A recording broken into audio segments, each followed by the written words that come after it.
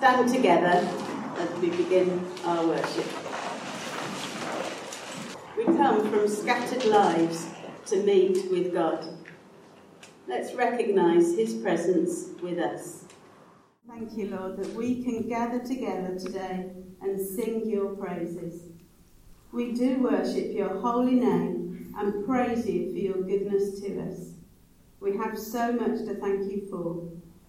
We pray that as we continue in our worship, you will be evident amongst us, meeting us where we are, moving amongst us by your Spirit, comforting, strengthening, encouraging, calling. Have your way among us and be glorified this morning, we pray. In Jesus' name, amen. I'm going to invite Elsie and Adrian to the front now, and we're going to hear from them about the home groups that we have here at Christ Church. Thank you both. Quite a lot of you here are already members of home groups, but also there's quite a few of you here who aren't. And you may have seen something in the church update recently about us encouraging people to join home groups if you're not already a member. If you're not a member, you might think, what on earth goes on at house groups? So we asked Adrian, who joined the house group relatively recently, if he'd be willing to answer some questions about home groups. Here we go. Adrian, how long have you been going to a house group? Well, I look back on the emails, and it was 2019, so just over 2 years ago. Right, but you've been coming to Christchurch quite a lot longer than that, so what made you join then? I guess there might have been a fear of missing out. There's lots of positive talk about home groups, but more seriously, back in the early 80s, in another parish, in Witchell Park Grove in Kings Norton, I was part of a weekly Bible study, and actually, when I first came to Christchurch, I did join a home group, but I can't remember for that why I lapsed from that. I think it was probably pressure of work at the time. So I'm used to home groups, I suppose, is what I'm saying. So I know things have been rather different recently due to COVID, but what sort of thing goes on in a house group or a home group? Yeah. Firstly, I think from our perspective as a group, because we have talked about this, we found Zoom and the ability to do home group across the internet has been absolutely fantastic. So we've really enjoyed carrying on meeting, but not meeting, throughout the pandemic. But what goes on? Well, for us, there's a bit of catch-up, chat at the beginning. Isn't that usual? Not necessarily in this order always. We certainly spend time talking about prayer requests that we may individually have and want the rest of the group to share in, to pray over in that week. We certainly do put some time in for a Bible study of one sort or another and for prayer, but those slots vary enormously from one week to another, and the order in which they happen. So what's the best thing about house group for you? I think that one of the best times was when we as a church on our Sundays were following the sermon series of the Good and Beautiful God, if I've said that right. Yeah, I found that those weeks where you'd got the book and you could follow through on the soul survivory bits or whatever they were called, those were really good. So I think those were good. And I think it's sharing experiences and getting to know that smaller group. I think we're a very friendly, large group, but actually in the small group, you do get to know people better, so that is a positive. Anything that's a bit negative or you found hard? That's a really difficult one to answer. but what I did put in, and looking at two of my home groups sitting in front of me, I think the bits I don't like is when I get to the end of a session that I've been leading and think, that wasn't that great. So, has going to a home group made any difference to your faith journey, or has it answered the reasons you decided to go to one? I think that any chance to have a time set aside in the week when you can study and pray is a good one, because if you're like me, you're not very well disciplined. So I find the positive of having that slot to remind oneself and to come back to what we might have heard the week before. So that's the positive, I would say, as well as the good company. And some people might think, oh, I'm a bit shy, or they're put on the spot, will they feel I've got to say something, or they feel I've got to pray, I don't want to do that. Has that ever happened to you that you felt pressurised? I thought you were going to say, did I ever feel shy? Always. Play to the audience, I did learn that somewhere. Sorry, go back to the serious question. Pressurised, not at all. I don't feel as though we in this church family are into pressurising people at all. I hope we're not. I don't ever feel it, and I don't feel it in a small group either. It might sound a bit serious that you pray and study the Bible. Do you ever laugh and have fun in your home group? Yeah, we do. I think we're not alone as a home group that we have socials. We've met a few times over this spring and summer in the garden at Graham and Janet's, for example. We've certainly shared food together. So yeah, no, we do socialise as well as praying and being serious.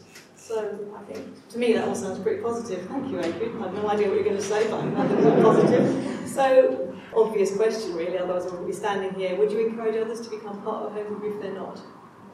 Yeah, speak to Elsie. That's what I did. From a home group point of view, I think building a closer relationship with a small group is really good.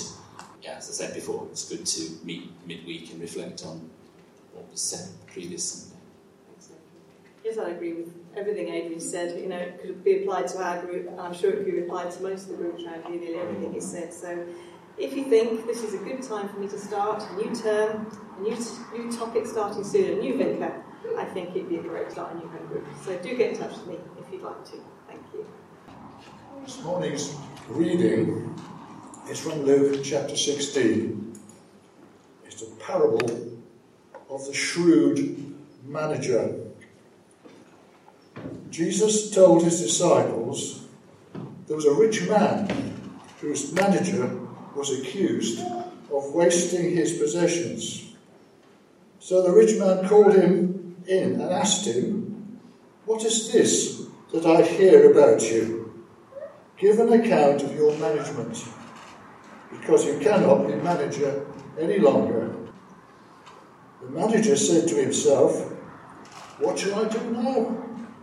My master is taking away my job. I'm not strong enough to dig, and I'm ashamed to beg. I know what I'll do, so that when I lose my job here, people will welcome me into their houses." So he called in each one of his master's debtors. He asked the first, "How much do you owe, my master?" 3,000 litres of olive oil, he replied. The manager told him, "Take your bill, sit down quickly, and make it 1,500. Then he asked the second, "And how much do you owe?" 30 tons of wheat, he replied. He told him, "Take your bill and make it 24. The master commended the dishonest manager because he had acted... Who stuck these pages together? He acted shrewdly. Thank you. For the people of this world are more shrewd dealing with their own kind than are the people of the light. I tell you, use worldly wealth to gain friends for yourselves, so that when it is gone, you will be welcomed into eternal dwellings. Whoever can be trusted with very little can also be trusted with much, and whatever is dishonest with very little will also be dishonest with much. So if you have not been trustworthy in handling worldly wealth, who will trust you with true riches? And if you have not been trustworthy with somebody else's property, who will give you property of your own? This is the word of the Lord. Great, thank you, John. I'm a bit nervous my pages might be stuck together now. It's going to be a very short sermon if it is. It's an unusual parable, isn't it? It's one of the strangest ones that we read about in the New Testament. Paula Gooder, in her book on the parables, writes this. She says, "It has to be one of the trickiest and hardest to understand of all the parables. But maybe I am an appropriate person to speak on this parable. The Greek word that's used for manager is the word from which we get our word economist. And as some of you know, I am an economist. At least that's what I tell my students. So maybe I can speak on this passage. I think the difficulty that some people have with this parable is that Jesus seems to commend dishonesty, doesn't he? The manager behaves dishonestly, and Jesus commends him. I think some commentators have struggled with that, and probably rightly so. And they've tried to argue that maybe what the manager did wasn't that bad after all. Personally, I'm not convinced by that, and we'll look at that a bit later. I think he was dishonest, but nonetheless there were things that we can commend him for. Jesus told this parable to his disciples, but also told later on that the Pharisees, as was their custom, were listening in, trying to find out what Jesus was saying. I think both of those audiences are quite important. He's speaking to the disciples, but Jesus knows that the Pharisees are also listening in. It is a story for us, it is a story for believers, but I think there's also a message there for unbelievers. So let's look at the parable itself. I think it's simple enough, on the surface at least. There's a rich man, but he's not going to be rich for very long because his financial advisor is swindling him. He's wasting the master's resources. The rich man finds out about this and naturally calls the manager in to give an account. The dishonest manager seems to readily accept his guilt, but we're certainly not told that he argues with the manager and says, no, none of this is true. It looks like there's nothing that he can say or do to refute the challenges, the allegations made against him. Because he's got nothing to say, he remains silent. The outcome is inevitable. The manager is sacked, told to clear his desk and hand in the account books as soon as possible. Now, I think the rich man is totally within his rights to do this. If anything, the rich man is being lenient, I think. He could have said, you've swindled me out of vast sums of money, you've got to pay back everything you owe. Or he could have just called in the police, have him arrested and thrown in prison. But it doesn't do either of those things. But nonetheless, the manager is facing imminent disaster. His income, his home, his career, his status were all about to come to a sudden end. And there's no redundancy payment, and the welfare state hasn't yet been invented. He is facing imminent disaster. But fortunately, there's a narrow window of opportunity before he has to hand over the account books to his master. If he acts quickly enough, if he acts shrewdly enough, then he might be able to find a way out, he might be able to avoid complete disaster. He knows that he's been found out and that Judgment Day is just around the corner. So he quickly goes through his various options. What could I do? His reputation is shot. There's no way he's going to be employed as another manager. He's not going to be a financial advisor anymore.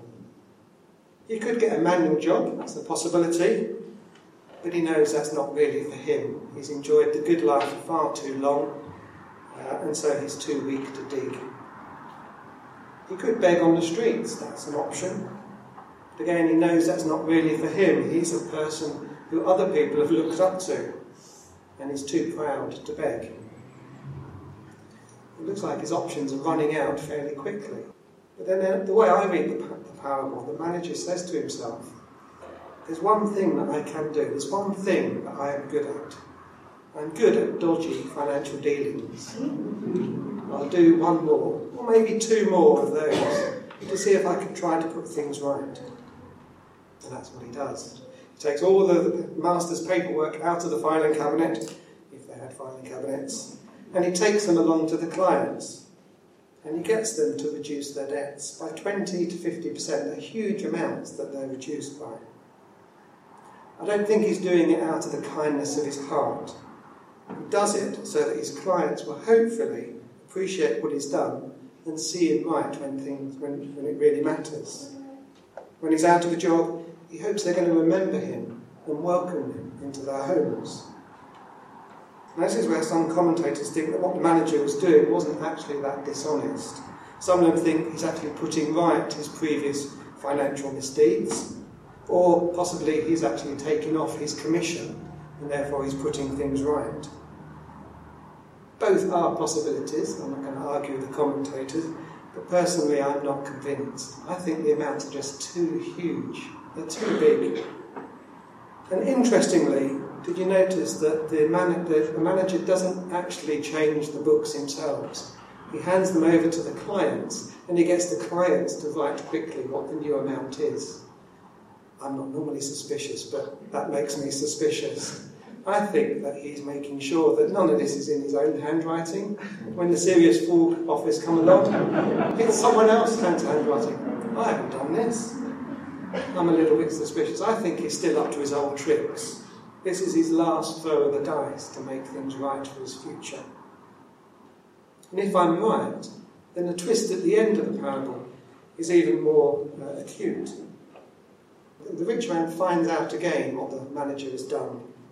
Surely now the rich man is going to be outraged. I've given you some leniency, I've shown you some leniency, and this is what you've done.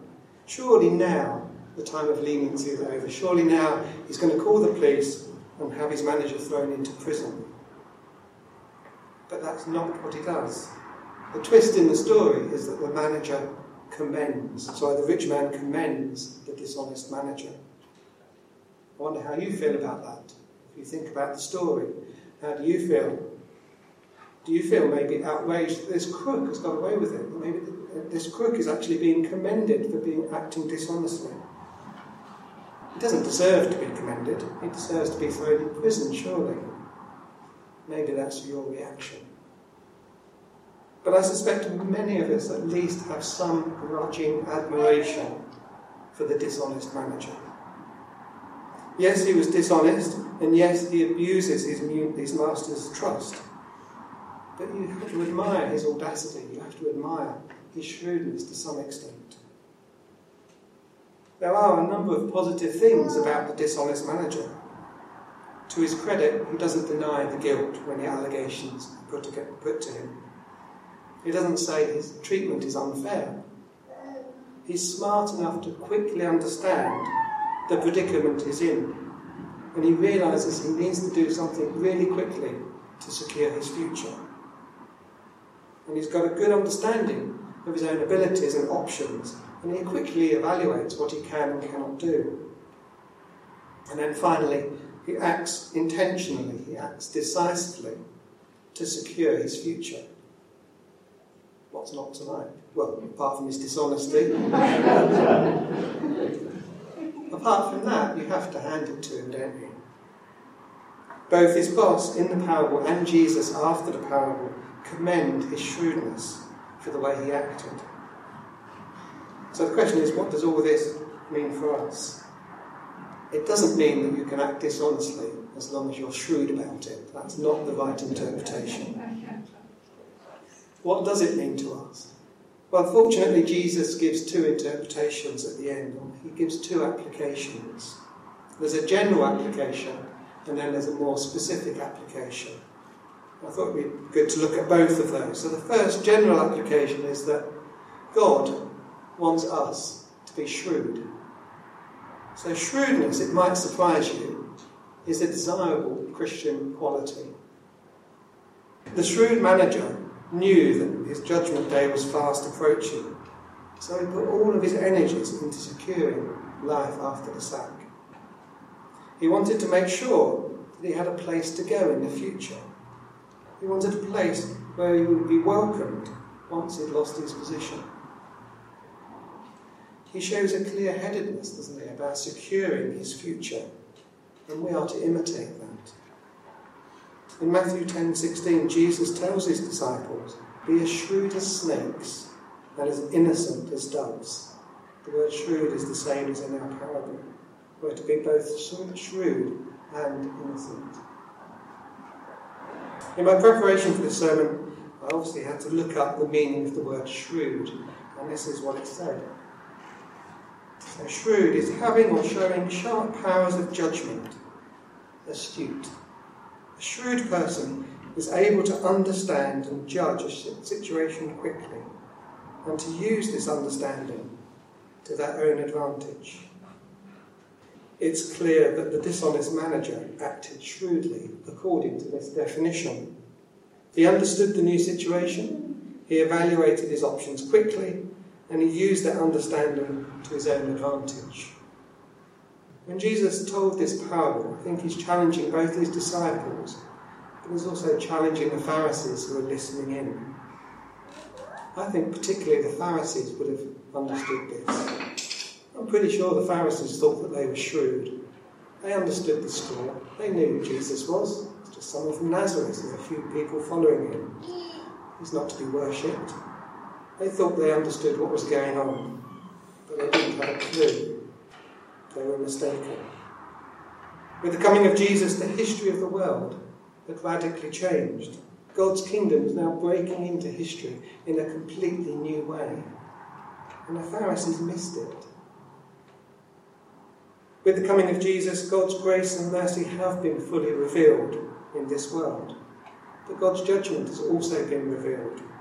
The way Jesus lived was a judgment on us. The way Jesus died and was risen from the dead was a judgment on each of us. The Pharisees listened into the parable about shrewdness and securing your future, and they missed the point. All they could do was scoff. They didn't understand that in Jesus God was doing something radically new. Jesus lets the Pharisees listen in. He doesn't take the disciples away somewhere quiet. He wants them to hear this parable. He wants them to act shrewdly. He wants them to understand what reality now really looks like and to respond appropriately. Grace, mercy, and judgment have all come in Jesus, and he wants them to understand. He wants us to understand as well. There's a small window of opportunity to respond. Because of God's leniency, there is a way out.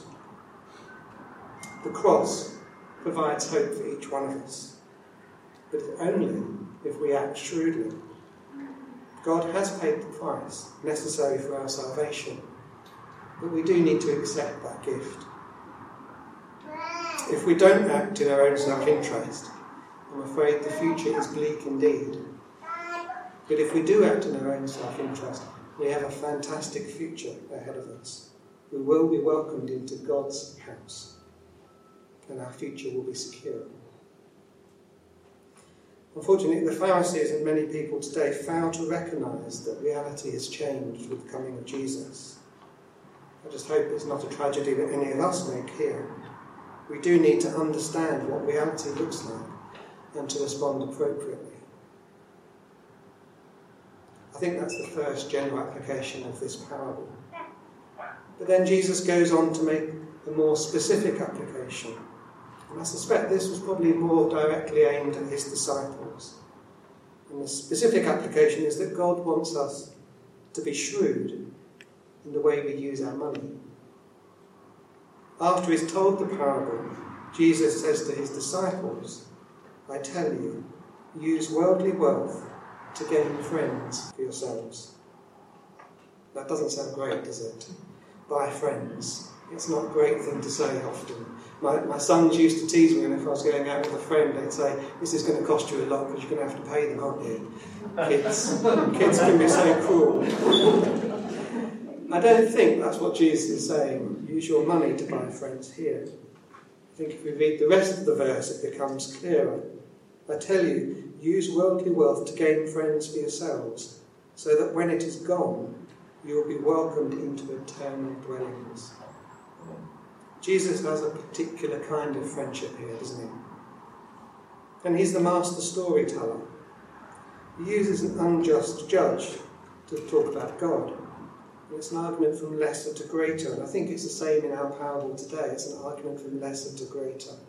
If this dishonest manager can use his wealth to gain friends, how much more should we as children of light use our wealth to secure friends not necessarily here, but in the future? Jesus is saying that we can't take our money with us when we die. He talks about when it's gone. But there is a real connection between eternity and time. There's a real connection between what we do with our money now and what eternity will look like. And Jesus says we're to invest our money and possessions today to enrich our future. I wonder, do you want to know what shrewdness really looks like? What is shrewd?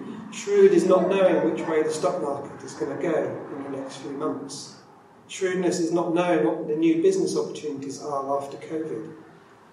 True shrewdness is knowing how to use your money today to affect eternity. That is what is really shrewd. You have an eternal investment, an eternal inheritance. We're to use our wealth to make friends who will welcome us into glory. Now I find that such an attractive thought. Using our wealth today to make friends who will welcome us into glory. It's possible that someone in heaven may come up to us and say, I'm here because in 2021 you gave to Tear Fund. Or I'm here because you gave to Christchurch and they did some work in Sally Park and that really benefited me. I want to thank you so much. You didn't know at the time, but I want to thank you so much. How amazing that will be. I think that's what Jesus is talking about in another passage in Matthew 6:19 when he says, store up treasures in heaven. We can do that by investing in what God is doing in this world. God wants us to be really, really shrewd investors. Not investors in things that will wear out and disappear, but things that will last forever. He wants us to put our money where we get an eternal return. And as an economist, I know that makes sense. That's the shrewd thing to do. I said our money. Of course, it's not our money. It's God's money. We're just like the shrewd manager. We're looking after somebody else's money, and it's God's. And I think just like the shrewd manager was held to account, we'll also be held to account. I think one day we'll be asked, what did you do with my resources? Did you invest wisely? And I hope again each one of us can say, yes, we invested in eternity for your glory. I don't think this parable is too difficult to understand personally, despite all the commentators. The shrewd manager understood reality and he took decisive action to secure his future. We're to do the same. God offers us a fantastic future, but it depends on what we do today. We could ignore reality and deceive ourselves and think I'll be all right on the day of judgment. Or we can accept his forgiveness that he offers and come to him in faith and repentance, and our future will be secure. We could use his money and his resources for our own pleasure, putting ourselves first. Or we could use it to invest in people and to invest in eternity. Surely the parable is obvious. We're to make shrewd choices, but the choice is ours to make. One of the things that Graham spoke about was God wanting us to be shrewd in the way we use our money, recognising that what we have comes from God, our provider. It belongs to God, and using it to serve others and build God's kingdom, investing in eternity. We thought it would be good to say the offertory prayer together, even though we're not taking up an offertory or a collection this morning. The words fit well, not just about our money, but also about our time, our gifts, our lives. But let's say together this prayer. We say together, yours, Lord, is the greatness, the power, the glory, the splendour and the majesty. For everything in heaven and on earth is yours. All things come from you, and of your own do we give you. So in Jesus' powerful name, we go into the world to walk in God's light, to rejoice in God's love, and to reflect God's glory. Amen. Amen.